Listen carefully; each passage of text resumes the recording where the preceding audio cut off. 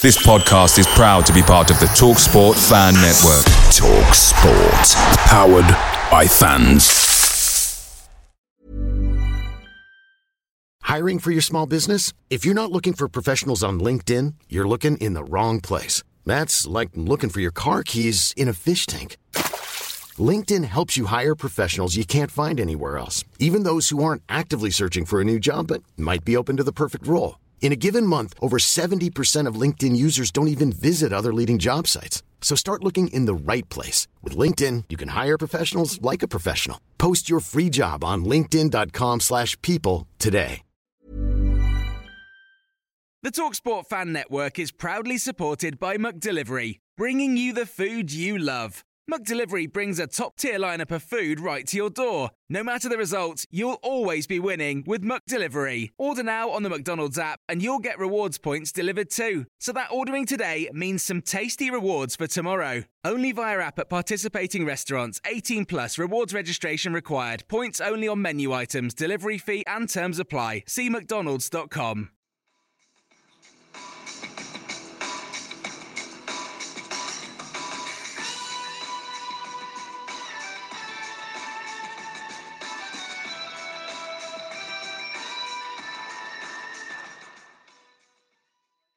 Hello and welcome to another episode of the W12 podcast. I'm Ben Platt and we are on episode 19 of this mad rollercoaster season, which feels like it's going on forever. I don't know about anyone else.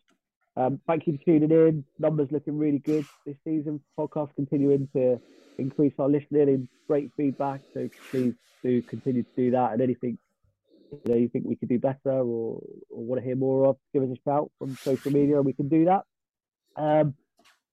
I was hoping for a positive podcast, the first one in what feels like months. Actually, it is months. But before we get stuck into all that, I just want to introduce who we've got on the pod this week. We've got Duncan, Johan Barbe, as you know, McCready. How are you? You all right? Yeah, not too bad. I was buzzing after Saturday. Tuesday night wasn't the best night for me. Missing Barbe a lot, actually. Missing Barbe. Bring him back. I follow him on Instagram and I always see him like celebrating mad like he used to, like he did for us for Bordeaux. And it gets me down a little bit. We've also got Chris Hamilton back on again. Stonewalled on the pod now, mate. How are you? Yeah, no, I don't know. I say every week, like, I'm really happy to be coming on talking about QPR, but I don't know. Am I happy to be talking about what we're going through? But as ever, no, it's good to chat it through and hopefully give some people some entertainment off the back of a disappointing, well, to put it lightly, Tuesday night. Yeah, we'll get stuck into that, unfortunately. And we've also got a debutant on the podcast, Charlie Ashcroft, who is radio presenter on Amazing Radio, big QPR fan. Welcome, Charlie. Thank you very much. Thanks for having me on in these, I guess, less than ideal circumstances, but as we all are, we're going through we've had a bit of a roller coaster few days. So I think, as Chris says, it's nice to pick that apart with fellow sufferers of said roller coaster. We definitely are one of them, all of them. Right, so let's start off at Watford. I want to start off a little bit positive because there is some positive stuff there. Normally on podcasts that we've done over recent months, there's not been many. But Watford, unexpectedly, was a big positive. Had we done a podcast straight after, I think we would have all been, raving about Ainsworth, the players, even Dickey. Chris, what was your views of Watford?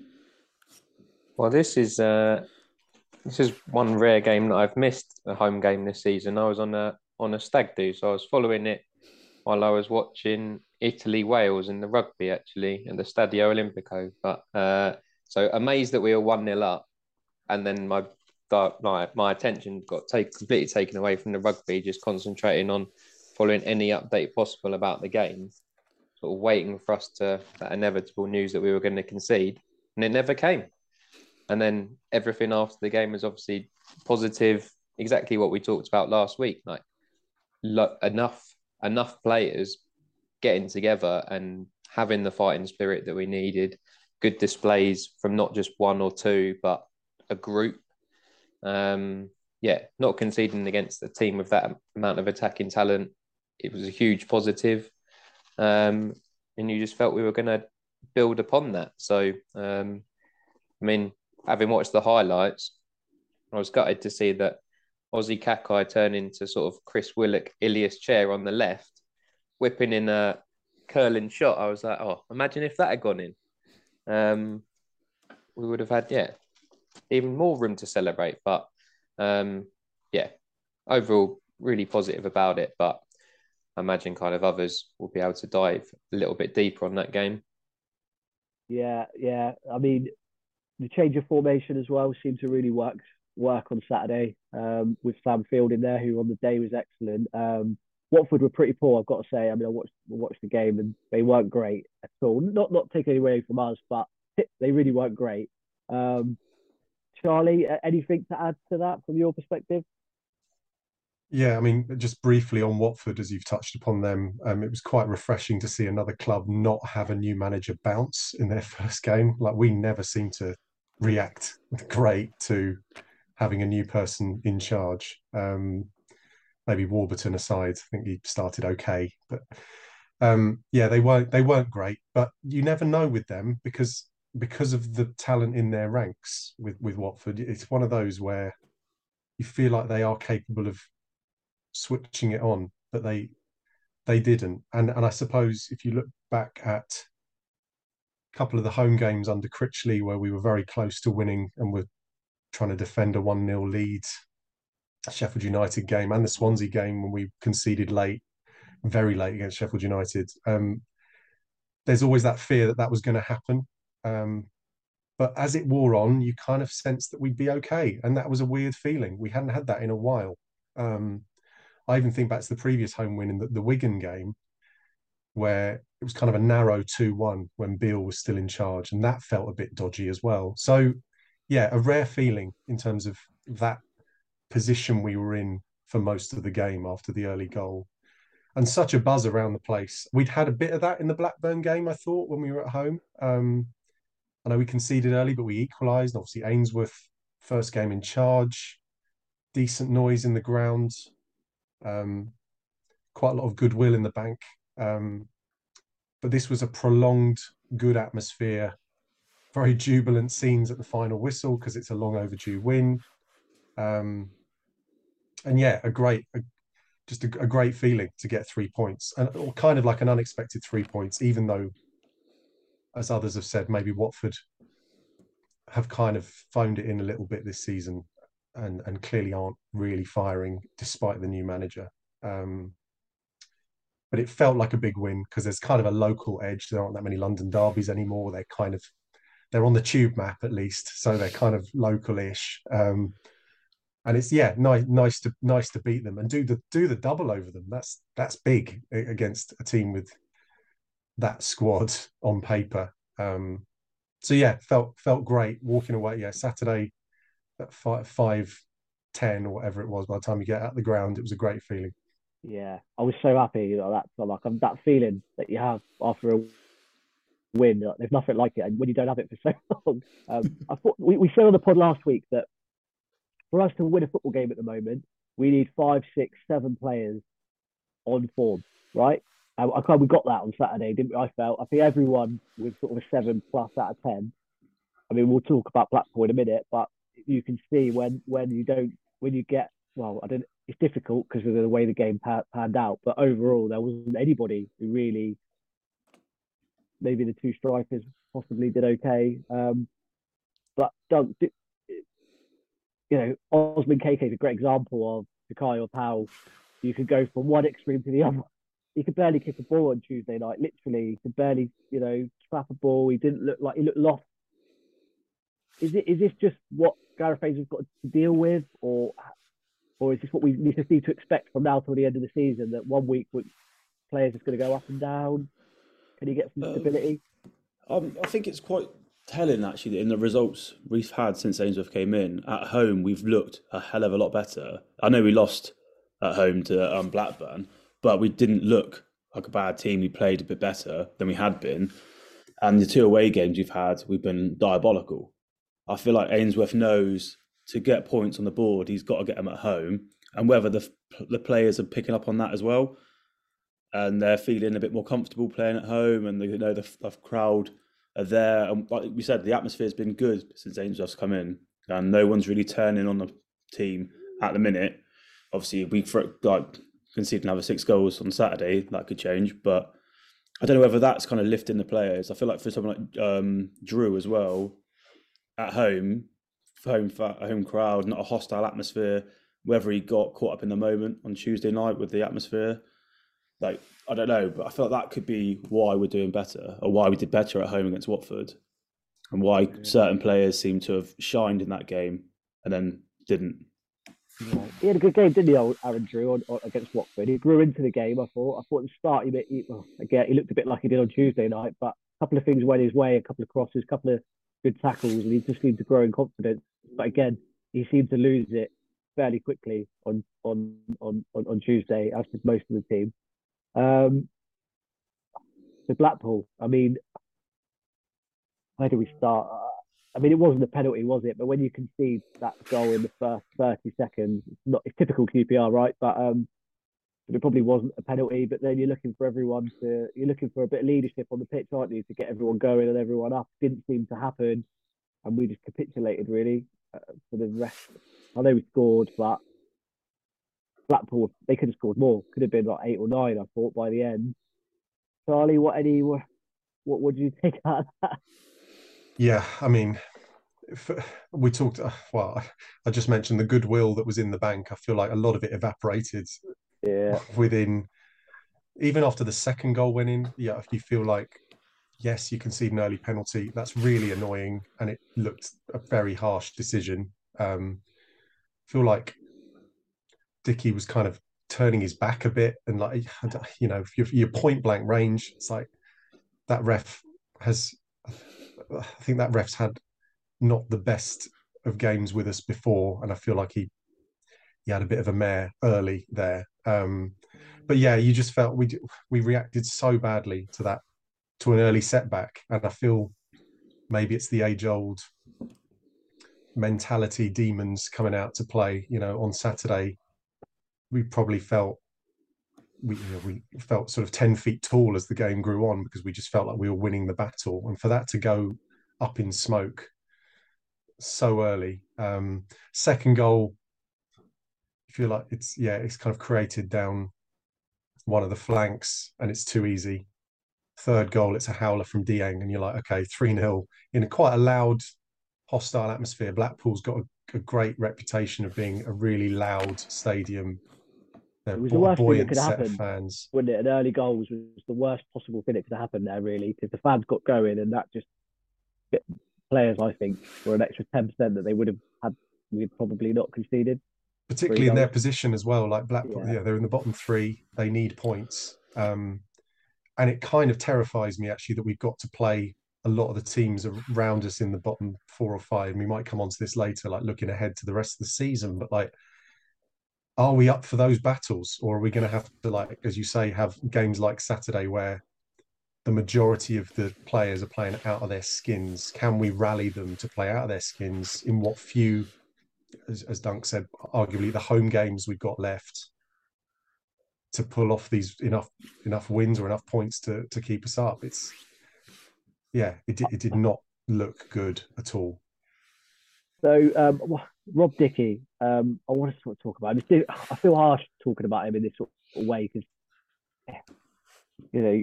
but I've got to say again, it was just overall for 90 minutes, it was a really bad performance from him, really bad. Like, I know, at times he was getting the ball and it was just kicking it out of play. I don't know if anyone else noticed. He was just kicking it out.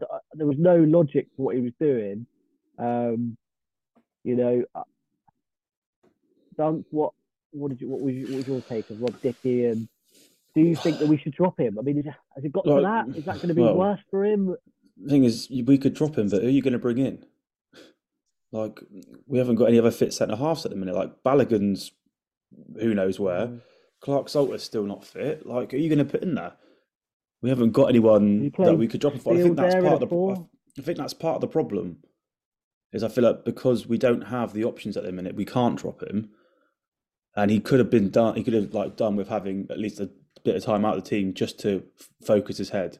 Because I feel like although a lot of the mistakes seem to be coming from him, as a defensive unit, sometimes we are awful, and a lot of the blame is aimed at him. Yes, he's suited to playing the ball out from the back. He doesn't but these balls he was playing, I think it was just a panic, and it was, I've got the ball, I don't want the ball, I'm just going to get rid of it and hope it goes to somebody, and it didn't ever. And I feel like his confidence is literally in his boots. You take him out. If we had centre backs, you'd take him out, wouldn't you? Right, yeah. That's what you would do, and you'd probably, give him a couple of games to get his head right. Yeah, I mean, I kind of don't want to highlight one individual from when we lose 6-1, because sort of the game almost seemed a blur to me. Like, I can't sort of pick out Dickie's individual mistakes, because the whole game was so bad. No individual moment sticks out. I mean, I think I disagree. I think it was a penalty. Even on first view, on a single camera with no replay, instantly I panicked as soon as they were appealing and thought, oh God, this. And then having seen it back, I know what you mean. Like, it is close. He hasn't gone to handball it, but his arm's out. I think in the modern game that just gets given. And if it was the other way, we'd be screaming that was a pen and the ball was going to go in. And I think Jack said last week, he gave some unreal stat about how often we don't come back after conceding first. So when you give away a penalty after 45 seconds, we kind of all knew something bad was going to happen. We didn't know it was going to be that bad, but it was just like 3-0 down after 15 minutes. And like, my wife sat down and I sort of thought, oh, should I move this game to the iPad so we can watch something else together? And I thought, no, I'll put myself through this for some weird reason. I never actually thought we were going to come back, but you just want to see the whole thing play out. And I honestly don't know why. I suppose at one point, there's no one that can come in for it. Sorry, I was going to say, at one point you felt like we might be witnessing history with our worst ever defeat, and you just want to be there to somehow inflict that on yourself. Because honestly, or it was Port Vale, or the Port Vale game. Do you remember the Port Vale many years ago? Yes. I thought we were possibly going to see that again. Yeah, there was an element of that. 4-1 down at half-time. You're like, oh, okay, interesting, okay. And then we conceded, 2 minutes into the second half? So that was dead and buried. It was like, oh, okay, maybe not. Maybe we are going to get trounced 10-1. From exactly the same corner routine that we'd conceded from in the first half. Like, they didn't even seem to need to try for those 2 goals. So easy. And do you know what, the thing that annoys me about the goals, like obviously quite a few of them coming from set pieces, is that we've got people like Dickie, Dunn, Field, Martin, Dykes. They're all big units. Like, you think we should be able to deal with a ball into the box. Yeah. And to get caught out that many times, because they had a couple of corners that they nearly scored from as well. Like, I just feel like it really bothers me, set pieces, that how we've been like horrendous at them for years. Like, every manager we have in, they can never get the set pieces right. It's like a real bugbear for me, like why we can't defend them. Yeah, at this level, I'd say throughout the whole football league, if you can not concede from set pieces or limit yourself, but do well when you're attacking them, you'll probably finish mid-table just by doing that. You don't the rest of the game doesn't hugely matter if you can do those 2 things. But we were poor under Beale, weren't we? Beale had the same issue. He could get us. We conceded so many goals under Beale with set that pieces. Was the second ball syndrome, where as soon as it bounced, we didn't react or didn't have somebody there. Now it just seems we're not even getting it to the second ball now. It's the first ball we can't deal with. But the thing I found with Beale, though, was we actually scored from a few set pieces for a change. We had I can't remember which it was at the start of the season, where Steph played a little dink ball in. Was it Borough? And we seemed like we had little ideas and things that had been worked on the training ground. And now it feels like we've got everyone is like a deer in headlights. No one really knows what they're doing, who's marking who. We've said it so many times recently. There's just feels there's no leaders in that backline or organisers that are getting like your man, your area, depending on if we're zonal or man marking. There just seems to be no leadership on the pitch. And that's, I was going to say the same about the leadership stuff. Like I said, when we were 1-0 down, 2-0 down, you need someone to get the team going. But I think that everybody is so concerned about their own performance and making sure they don't make mistakes and making sure that they when they get the ball, they're doing what they need to do. And that caring about everyone else is quite difficult. I know Martin's up there, but he's sort of miles away, isn't he, to a degree? Like, nothing to do with the back, how we're organised structurally at the back. So yeah, I think that's a match. I thought we lost the centre midfield battle hugely on like more than we ever do. I thought there are loads of little nippy technical players in there, and I thought Dazelle. I'm just not his biggest fan, if I'm honest. He wasn't too bad against Watford, but you lose Tim, don't you? When you're 2 or 3-0 down, his head goes, right? Because he's 19, he's young. You don't want to be, you can't rely on him to get the ball and be the one to drive us forward. Like we did at Watford when it was 0-0. He was great at just getting the ball, driving it forward. His confidence, great. That's what you want. But he's not going to do that away from home. When we're in this hostile Blackpool, 2 or 3-0 down after 10 minutes. You've kind of lost him. And one question I've got, and I don't know if Charlie, you want to answer this, but I always thought at half time we should have brought on that, Johansson a bit earlier, or we should have made a change. I don't know what exactly that change was, but I thought it was crying out for something. You're 4-1 down at half time, but he didn't do that. And then when you're 10 minutes, 15, 20 minutes in, the game's definitely gone there, hasn't it? I don't know what your view was. Yeah, I agree with you. I was very surprised that we didn't make at least 1 or 2 at half time. I feel like from not just because you're losing the game, but obviously the manner in which your attempts to make something happen were largely unsuccessful. And in this system, we are getting the ball forward quickly. Sometimes it completely bypasses the centre midfield, but actually sometimes you need someone in the base of your midfield to actually make that long pass rather than the defender just getting rid of it. You need someone to try and forge something a bit of a cleverer long pass than just lump it up to Dykes and Martin. And we didn't do that. Whereas on the weekend, not only were the defence better, but I thought we were better at distributing from midfield areas, whether that was actually someone like Dickey coming forward and then making the pass, getting it out wide, putting it out wide for one of the fullbacks to run onto, which they were doing very well, or Dazelle or Irabunam managing to get themselves involved more. They just seem to get completely bypassed against Blackpool. And you feel like if we had brought on Johansson or say even Richards a bit earlier, I guess you just get people who are decent on the ball and may be able to forge an opening that we clearly weren't doing. And it goes back to that thing about, I guess, players suddenly looking scared of making a mistake individually.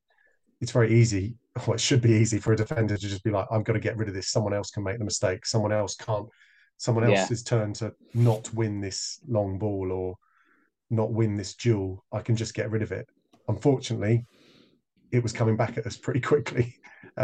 So there was just so much wrong. And I was, like you, very surprised the changes didn't come earlier. Particularly, there's been a few theories about, were they absolutely knackered from Saturday, from running themselves into the ground? I don't know. Hopefully you use adrenaline and momentum and all that stuff to carry on your good form, but I would. Go on, Dan. I was going to say, like, that theory really grates on me, that players can't pick themselves back up. I know it was a tough game, and I know it's then a longish journey up to Blackpool and stuff. I get that, but these aren't like Sunday League players who play once or twice a week and train once a week. Like, they're on the pitch every single day. They're as fit as they can be. You tell me they can't do another 90 minutes within a few days. And the thing is, surely after winning the first game in so long, you'd think they'd all be up for it. They'd all be buzzing to get back on the pitch as soon as possible. So I don't know. It's one of those things that really grates on me when people say, we should have changed. We should have made changes. I think it's an easy cop out for me. Well, it is when you go 3-0 down after 10 minutes, right? I mean, you're not tired after 10 minutes. I mean, that theory kind of goes out the window. I would agree if we were sort of 0-0, 1-0 when we lost it in the last couple of minutes, the last 50, I don't know, maybe. Um, but, Chris, I just wanted to come to you on what does this do to our relegation fears? Because I went to bed on Saturday thinking we're going to be all right. And now I'm here back Saturday thinking that if we lose against Birmingham and Blackpool win, we're right. We're not just we are in a relegation dogfight, right? Yeah, exactly that. Like, yeah, after Saturday, 10 points clear. You're like, great, looking like much needed win, one where we didn't expect. Results went our way elsewhere, and you're like, okay, we've got one of the bottom three on Tuesday. Exactly what we said last week. Just don't lose. Doesn't matter what the game is like. Just don't lose. Don't allow them to get any momentum. And we've done that. Now we're staring at a home game against Birmingham. We had to get something anyway. Now we seriously have to get something. Then an international break and staring at Wigan away. Like we said last week, they'll be circling that game going, this lot just got beat by Blackpool 6-1. Like, this is the game where we can get a bit of momentum. Results around us or at the bottom this midweek didn't exactly go our way either. Huddersfield got a point. Who else got a point on Wednesday? Yeah, Wigan did. I mean, they can take points though. But I guess we just need them not to win, but still, like, again, seriously worried now. Like, because you could take it and go, okay, that 6-1, that is complete and utter rock bottom. The only way is up. So they have to be able to react to that. Or you could go, God, that's a sign of what could happen to us multiple times now. Like, how Saturday's just all about reaction. If the players have got it and they've got some fight, we'll see a reaction and we'll get something. If we lose that, then seriously worried what's going to happen.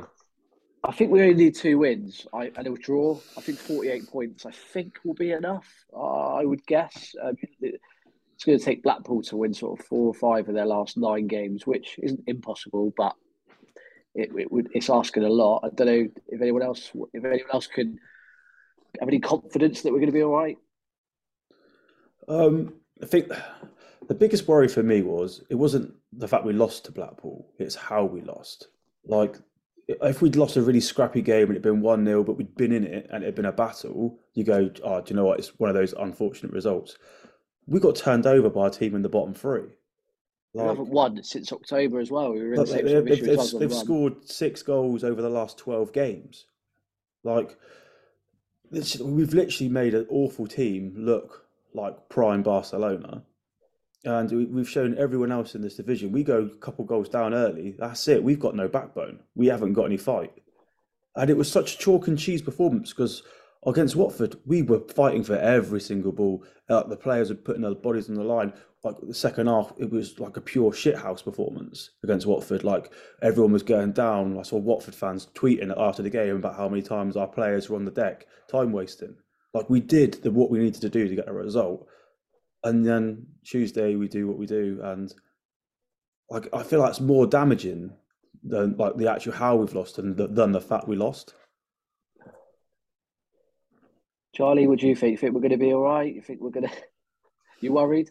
I am worried. I said earlier, I'm terrified of the games against the teams around us because I mean, you feel like Tuesday, unfortunately, lays a marker for the other teams in the fight that. And kind of tells them almost that we are so fragile and that as Dunk says we don't really have much fight if we concede first. It's game over at the moment, isn't it? If we concede first, it's game over. Yeah. And I just don't know. To say from a defensive unit who looked by and large pretty solid on Saturday and had a bit of confidence to turn into that on Tuesday. But you can't really do much else unless they're quietly bringing Clark Salter back on the weekend and not telling us. I don't think they can stick Joe Gubbins into that back three. No. He's there basically to be a seventh bench person. You know, he will get better as he gets older, but at the same time, you can't just stick him in against Djukovic and, well, maybe not Dini if he's injured, but do you know what I mean? You can't replace any of them really. I thought on Saturday the inclusion of Field in a back three, left-sided player. We've done well in a three before. The other two defenders have done well in a three before. It was actually felt like a masterstroke.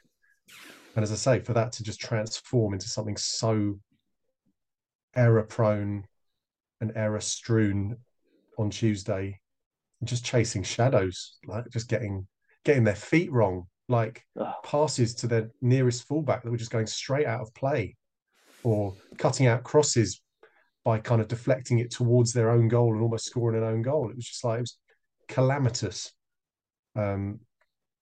Yeah, as you say, as everyone says, all about reaction.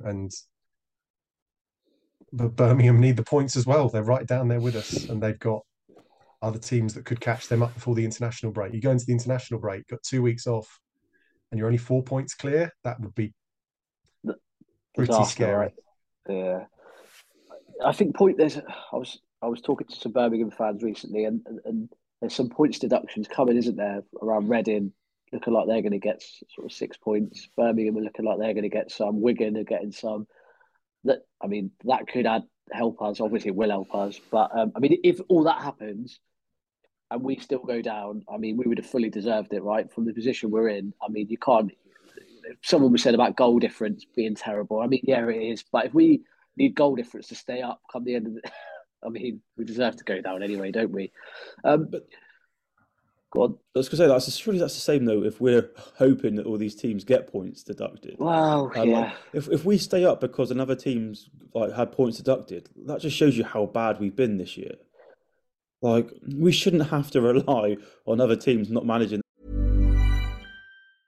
Hiring for your small business? If you're not looking for professionals on LinkedIn, you're looking in the wrong place. That's like looking for your car keys in a fish tank. LinkedIn helps you hire professionals you can't find anywhere else, even those who aren't actively searching for a new job but might be open to the perfect role. In a given month, over 70% of LinkedIn users don't even visit other leading job sites. So start looking in the right place. With LinkedIn, you can hire professionals like a professional. Post your free job on linkedin.com/people today.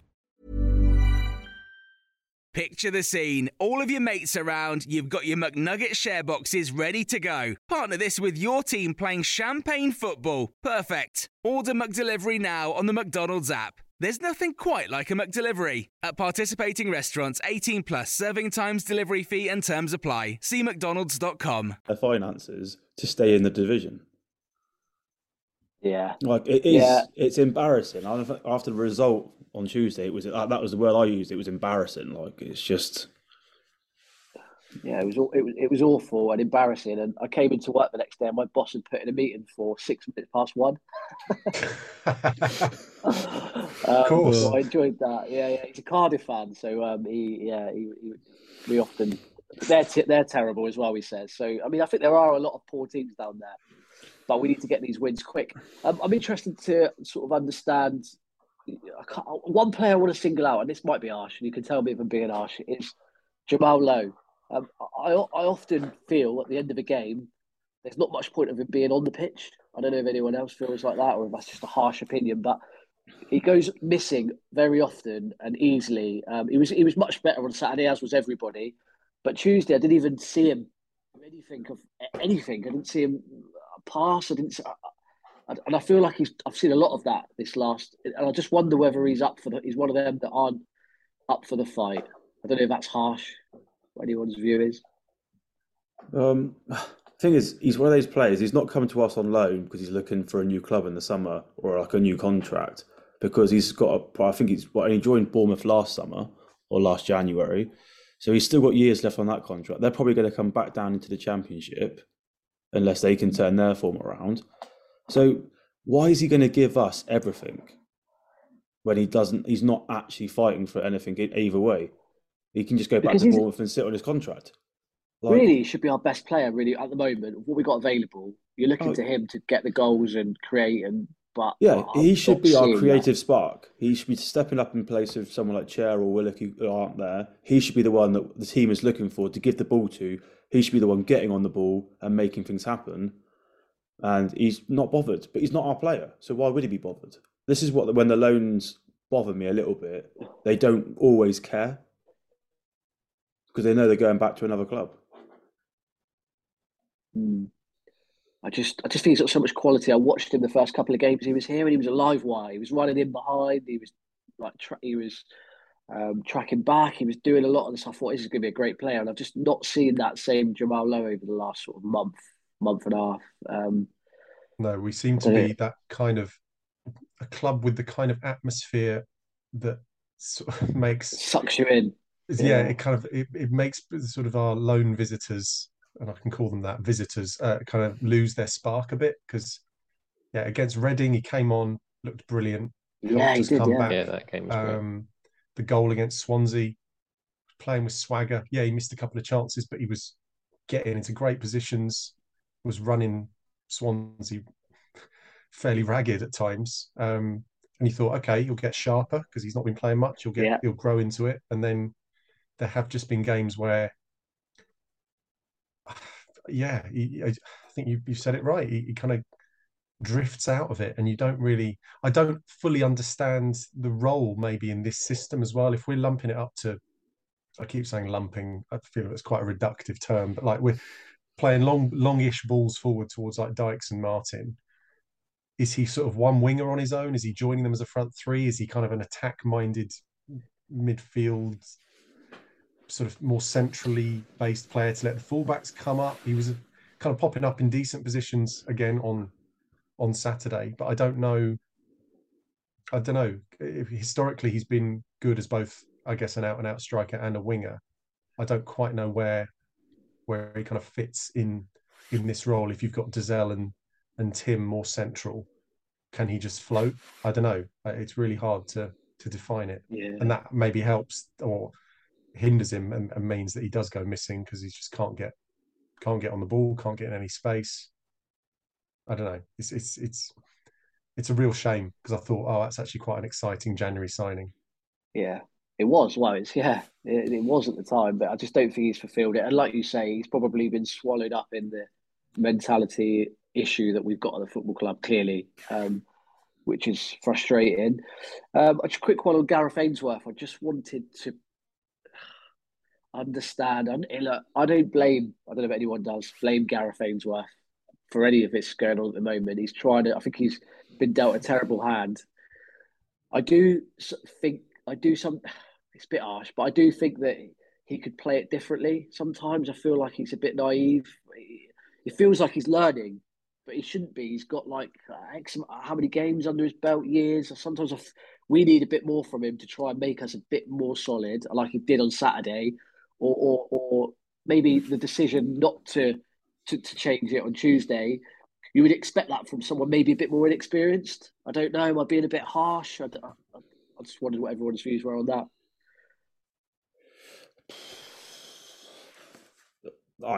For me, I feel like you can tell he's only spent the majority of his time in League One and League Two. Like, he isn't proven at this level, and I think that's it wasn't necessarily a gamble the board took, but they wanted him in to try and appease the fans and calm the situation down with that.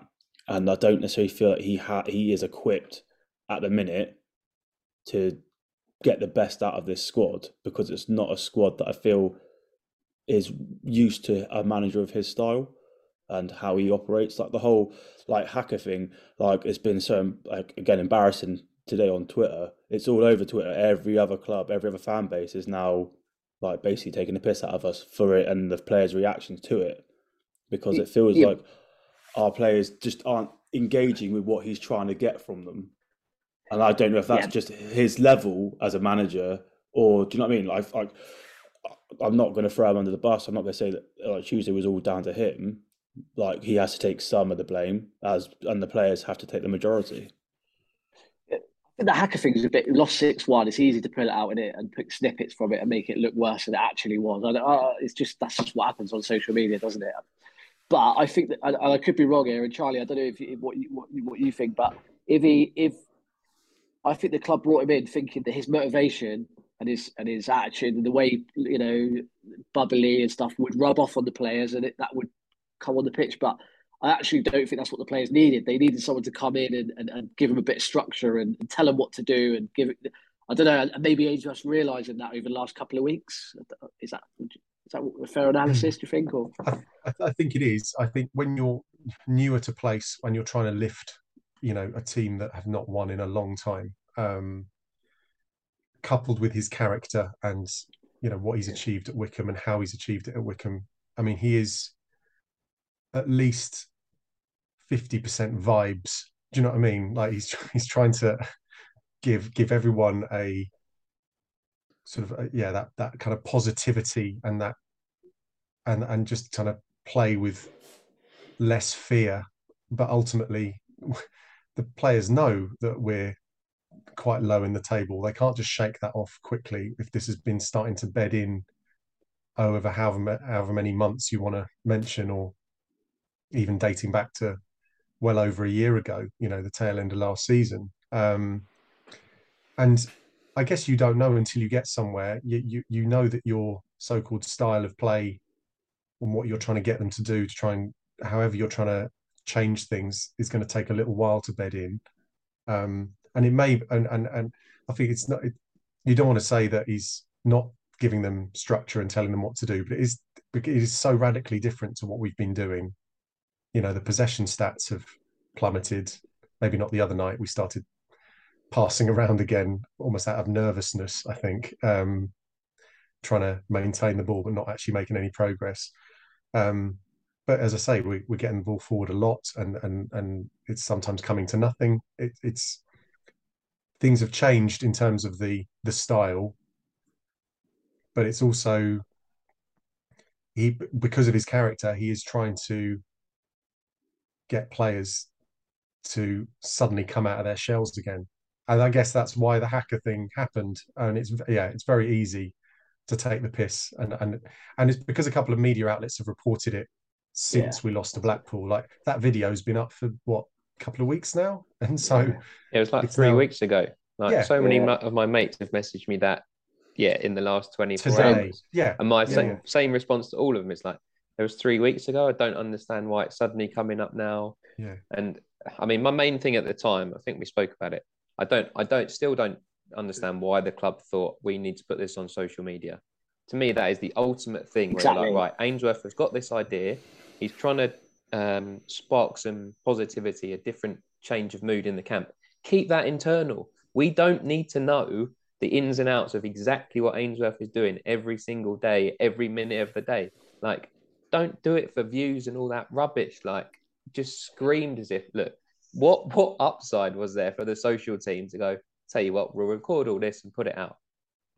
Nothing. Agree, mate. Agree. And he's been to a lot of the top European clubs, that guy. I was reading, he's been to them all, but they don't put it on social. It's not something they're going to put on social media mid-season. If it was like pre-season, maybe. But when you're in on a bad run, I think you're asking for trouble. It just screamed of the club kind of like being like, look, we're doing something, we're trying. It's like, okay, we might slag you off, but we do know you are going to be trying things behind the scenes. Like, you're not just turning up for training and being like, God, lads, we're rubbish, aren't we? Let's go for a little kick about outside. Like, I think some people think that's what happens. Some people probably do think that's what happens, but obviously. Maybe that's it. But it was just, No, I was slightly annoyed last week with the whole cavalry comment that Ainsworth made. It bugged me, and I've seen it elsewhere as well.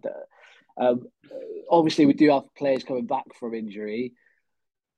Is it a case of just riding out these next two games, getting some in 3, 4, 6 points? I don't know. Try not to get 0, and go again after the international break. Is that the plan? I think it sounds like it's the plan, but could be wrong. It's just the Birmingham game, isn't it? So is it just the Birmingham game, right? I don't expect anybody to come back for this game. No. Like, if there's any positive quotes about like Chair coming back, think we can disregard those. Like they're not. We spoke about last week how often we felt we've rushed players back this season. Yes, we've had a disastrous result. We need a reaction, but you can't be saying to Chair, right, we desperately need you to come back for Saturday because you might be able to spark something for us, and that's too early. Like you've got an international break afterwards. Just accept, right, after Saturday, your aim, Chair, Clark Salter, anybody else is that Wigan game, but you have to be 100% fit for that, and that is where you're coming back. We've got to bring Chair back. I think. I don't know. I don't know if he's available or he's fit and he's training. He's got to be in there, hasn't he? Or at least on the bench. I think he's got to definitely be on the bench, but surely Ainsworth's got to be sent like this group of players. Like U11 let us down on Tuesday night. You're all starting on Saturday.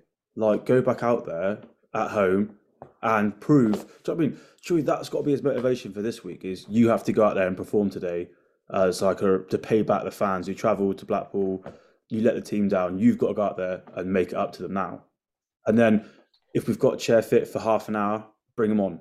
Like, do you know what I mean? But there's no point trying to rush him back just before international break. Why? I don't see the point in it. Like, I don't start agree. him? Why start him when literally we've rushed back how many players this year, and they've got injured again and they've broken down. I mean, why rush injury, when we've got that kind of little bit of a gap? Surely just get the same team out, put a rocket up them, say we expect better, and then if Chair's fit for half an hour, bring him on for half an hour, get him some minutes in before the break. Yeah, I also think if we did start Chair, the other 10 players on the pitch are just going to look at him and be like, oh, well, you're back, so you're going to make us play better, and suddenly we'll be better because you're here. So there becomes even more of a reliance on him from the other 10 players. Whereas, like you say, Dunk, if it's just those 11 who go back out there, they've got to be staring at themselves in the mirror or at each other in that change room before they go out and be like, it's only us 11 who can fix this. We have to show something. And surely, with how, like, obviously we've been saying about the balls, it's been a lot of long balls recently. Like, we're bypassing him in midfield. We've discussed this. Like, where's Chair getting the ball if he starts? Like, he ain't going to win a 50, 60-yard ball, is he, in the air? He might get the knockdown if Dykes or Martin were to win it. But, again, I feel like Ainsworth needs a few more players back to be able to fit Chair into the team and get the team playing the football Chair needs. Chair can't play in a long ball team. No, I thought Dykes coming back in the weekend though had a bigger influence than we think. Feel like the way we played I don't know. I just felt like it gave everyone a bit of a lift.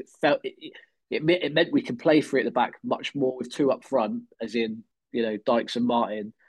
And I just feel like a Chair in there would give everyone a bit of an extra lift. And yeah, you're right. I don't want to get him injured again. I know. And if he's not right, he's not right. But I just think if he's fit enough to be on the bench for half an hour, he's fit enough to play 60 minutes. Because if he comes on after 30 minutes, we're losing 2-0, the game's kind of gone, which could quite happen quite easily. That's my view. Charlie, I don't know if you're where you are. A bit torn, to be honest, because he if you think back to the Blackburn game, we looked absolutely nothing as an attacking threat when he went off. But it's hard, and this is where the managerial decision making will have to come in, for us to play a back three, a kind of two big brutes up at the top of the pitch, and have a fairly solid midfield, and have Chair. It feels like a tough jigsaw to solve. Of course, we need him. He's one of our best players, and ultimately, I mean, looking ahead a little bit, he's one of possibly our biggest assets that we might have to cash in on at some point, as much as that saddens me to say. So you want him, even if we're playing badly, to be the best player in a bad team so that his value doesn't absolutely plummet. And I'm sorry to talk a bit about him in that way, but unfortunately, I think we need him on the pitch. But ultimately, it's the gamble. We don't know what his hamstring's like. That injury looked really bad at the time, and I know Ainsworth is sort of teasing us with the possibility that him and Kenneth Powell might be back, but we don't know, and we don't want him to then miss the rest of the season on the basis that he's gets injured again from playing one game too soon. He's not in the Morocco squad. He's not been called up because he's injured. So he's not going away. He will be with us, up to the Wigan game to get better within our training facility. So, do you save him for that Wigan game and go all guns blazing, or was it so bad on Tuesday that he would make the difference? I can't call it. I honestly can't call it. I'd like to see Richards in there. I really would. I keep saying it every week. I just feel like what I just said about Chair coming on for the last, when the game's gone, he only ever seems to get minutes when the game, at times when he can't do anything, when 3-1 down, 6-1 down, I don't know, 4. I just feel like maybe, but again, it's whether you can rely on him to start a game, be structured, and I don't know. I'd love to see the stats. I'd love to see the stats of how much he's been on the pitch while we've been leading a game, because he's always brought on. It may be 0. I don't know, but it's tough on him, isn't it? As well, I mean, talented boy in there, I think. Yeah, I think the problem as well we have is Birmingham are going to be up for a scrappy battle, and Richards, Chair, they're not necessarily those kind of players. I feel like we're going to have to play a team that's going to put a shift in and put a bit of a fight in, and not necessarily be able to play our flair players that are going to want a bit of time on the ball, because Birmingham ain't going to give Chair a second on the ball if he starts. And they know he's going to just come back from injury. And what I worry is he's going to get kicked all around the park, because they're fighting for their lives like we are. And he's good enough to know. He's good enough though, isn't he? He gets that every week. Yeah, but he's not match fit though, is he? Let's be honest. He's going to be at least half a yard, not as sharp as he would be normally. Yeah. Well, yeah, you're right. I don't trust our medical team to get it right either way, mate, if I'm honest. Historic. Just quickly then, before we end, I just want to quickly touch on next season. And I know we don't know what league we're in, so it might look different, but I still think the club, whatever way, need a bit of a reset in relation to playing. Well, actually, throughout the club, I don't know what that looks like exactly, but I feel like there's a lot of players that probably we need to move on. And it feels like another, I don't even remember Warburton when we had a massive 14, 15 player turnaround. I don't know, Chris, whether that's something we need or whether we give Ainsworth the opportunity to try and build some of these players up. I think it's probably, for most clubs at this level, it's something you probably do need in the summer. I think every club would probably identify, right, these 5, 6 either aren't good enough, or you're sort of just moving them on. Maybe you're even replacing them with people at a similar level. But bringing someone in is sort of the opposite of better the devil you know. Better the devil you don't know, because they could develop into something a lot better and become a part of a starting 11. I'd like to. I think I'm probably swayed with the fact of how badly we're playing at the moment. We've talked about loan players. Could we go into a season where we're like, right, we're only going to have 2 loan players this year? I'd like to say maybe that's the way we go, because you have then a feeling that most of the people we're playing are our players, we're developing them, they're getting the minutes. On the flip side, it's, but are they good enough? So would we just demand better quality? And then you get into that emergency period where January, we'd be doing really rubbish and get a few loans in to help us survive at that stage, if we're even in this league. I mean, I would anticipate us bringing, probably 5 or 6 in and moving 5 or 6 on. I think that just happens every summer. But we saw that 11 against Blackpool. Realistically, we could have a similar 11 standard-wise next season for most games. If Chair gets sold, if Willett got sold or still not fit, then you're looking around being like, God, this is going to be grim. I'm worried about that, Chris. Me and Doug had a conversation about this the other day. I'm worried about what the team's going to look like next season. Even in the Championship, I'm worried. I'm concerned that, I don't know, QPR's lost its appeal, hasn't it, for some players to come to sign for us, right? Who's going to... It's not that the manager's going to go out. Like Gareth Hayes, again, it's no disrespect to him, but you've got that challenge. What's happened this season? I just think it's going to be a tough recruitment in the summer. We've got to get it right, and we haven't historically. So the thing is, obviously, Ainsworth's spoken about getting like these gems in from like League One, but like are these gems, if they're on a free transfer, we're not going to be able to offer them the best wages. Like we're not going to be able to offer them the best signing on fees. So why are these gems going to come to us over other Championship clubs? That's saying if we're still in the Championship. And that goes a little bit against, obviously, the board's kind of, will take anyone that Spurs throw out. Do you know what I mean? Like, it's just, what is our model with this summer going to be? Because like we're literally going to be literally buying in the bargain bucket again. Yeah, but so is everyone, though, aren't they? Clearance sale, that's all we're looking at. Again, you might get a gem every so often, but it doesn't happen every single year. Well, maybe a Gareth Ainsworth approach is something that we haven't done, have we, really, historically? I don't know. Maybe it's something different. Because we said that, like, we've signed people like Connor Washington from the lower leagues, taking a gamble on them, and it didn't work. Yeah, Macaulay Boyd. To know who did look really good, I watched the Bristol City game the other day, that Mehmet from Wickham. He went to blimey, he looks such a good player. I'm so annoyed that we didn't get him.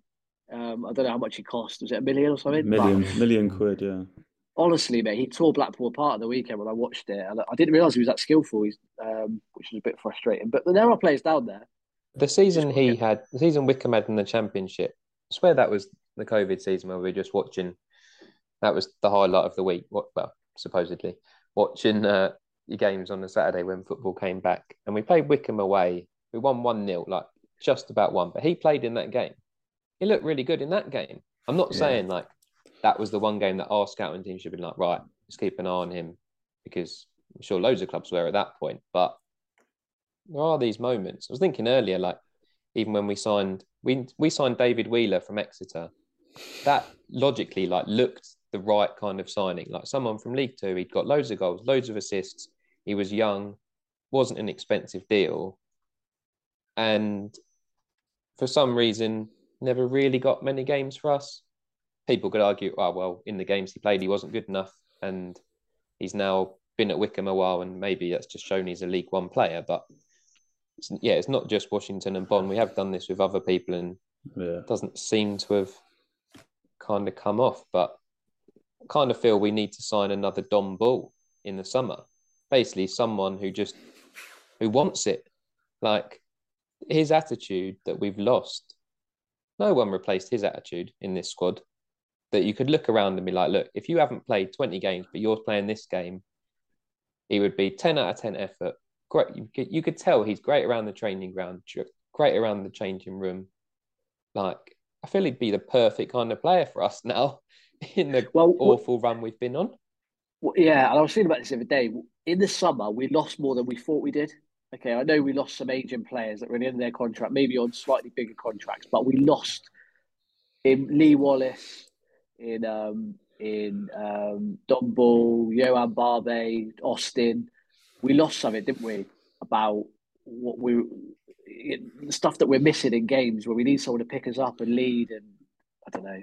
Yeah, like go on. I was just going to say, obviously, like we lost Barbe, played 90 odd games in a row for us, and we got in Clark Salter. And at the time, we kind of said, like for like ability wise, Clark Salter's not played 10 games this season, 15 tops. Like we've just gone and got another injury prone player, and we gave Charlie, away. What do you think on what we need next season, or I think how it would look? You have to look across the squad and realise that there's the injury prone players, but there's also players who either have contract up at the end of the season or the contract up at the end of next season. I think of all the ones this season, you think, okay, well, if you free up the wages that we are contributing to for the loan players, the 5 loan players, plus I think it's Archer, Amos, Balogun, Martin, assuming those don't get renewed, I think Willock has as a sort of an option to extend for another year. But then there's a lot of players out of contracts for the end of 2024 season. You think, well, okay, you talked about the hard reset. If it needs a dozen to leave just to be able to go and either fill with lower league gems, because obviously if you're saving wedge, you might be able to contribute, transfer fees for lower league players that you think Ainsworth could get under his spell and mold into, vibes players, big bold players that aren't shrinking violets that we seem to be awash with at the moment. And can we fill any gaps with this fabled academy that we seem to be stocking with, under 23 teams, B teams, under 18s, hyping up on social media? Do some of them start to step up at a younger age? A lot of these so-called prospects are now 21, 22, 23 and haven't really seen much of the first team squad. Is it time to give them a go, irrespective of what league we're in? I don't know. It's very precarious. But I agree, we need more in, but are the players that are head of recruitment or the scouting network, are the ones they've identified the ones that Ainsworth is going to want? And again, you end up in a three-way tussle between the characters the manager wants, the players the director of football may have recommended, and the people the scouting network will have been scouting for years and years and just not been able to get yet. Tough, really tough summer. Yeah, tough summer ahead, wherever we end up. But all right, lads, quick Birmingham prediction. I'm going for 1-1. I just think, I think a draw. I think both teams, if it's sort of quite tight towards the end, we'll see out a draw. Dunk, what do you think, mate? Oh, I'm going that we're going to bounce back. I think it's going to be a gritty 1-0. I think we're going to grind out, and ours are going to be singing happy songs at the end of the day. Chris, what do you think? Wanted to give a positive prediction, and then Charlie mentioned Jutkovic, Deeney, and Scott Hogan. So picturing them going up against Rob Dickey doesn't fill me with confidence or defending set pieces. So I predicted a loss against Watford, and what happened? I won't say it because I don't want to fully jinx it, but I will predict, unfortunately, a 2-0 loss to Birmingham, and then see what happens. Charlie, positive, negative? I mean, when we last played them, we were top of the league, and they they dispatched us 2-0 at their place, and we missed a pen. I'm afraid we might have some false dawn. I think we might take the lead and then go down 2-1. I'm sorry. Yeah. That's where it all started, that Birmingham game. That's where where this dip all started. I'm not saying it's because of that game, but that's where we fell apart, didn't we? And then we haven't come back since. But great, thanks lads for coming on. We've got a really big episode next week. We've got Ali Fowlin on the pod, so we're looking forward to that. So anyone who couldn't quite catch him at Loftus Road, we'll get him on the pod and ask him some questions. So if you've got any, send them over. But stay tuned next week. And lads, let's hope for a win Saturday. Yours.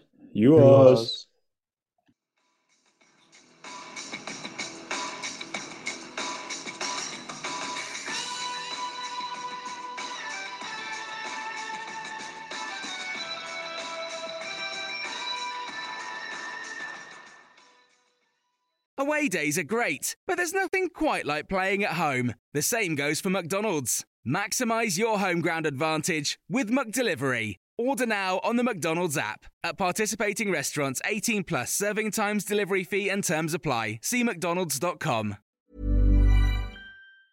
Mom deserves the best, and there's no better place to shop for Mother's Day than Whole Foods Market. They're your destination for unbeatable savings, from premium gifts to show-stopping flowers and irresistible desserts. Start by saving 33% with Prime on all body care and candles. Then get a 15-stem bunch of tulips for just $9.99 each with Prime. Round out Mom's menu with festive rosé, irresistible berry chantilly cake, and more special treats. Come celebrate Mother's Day at Whole Foods Market.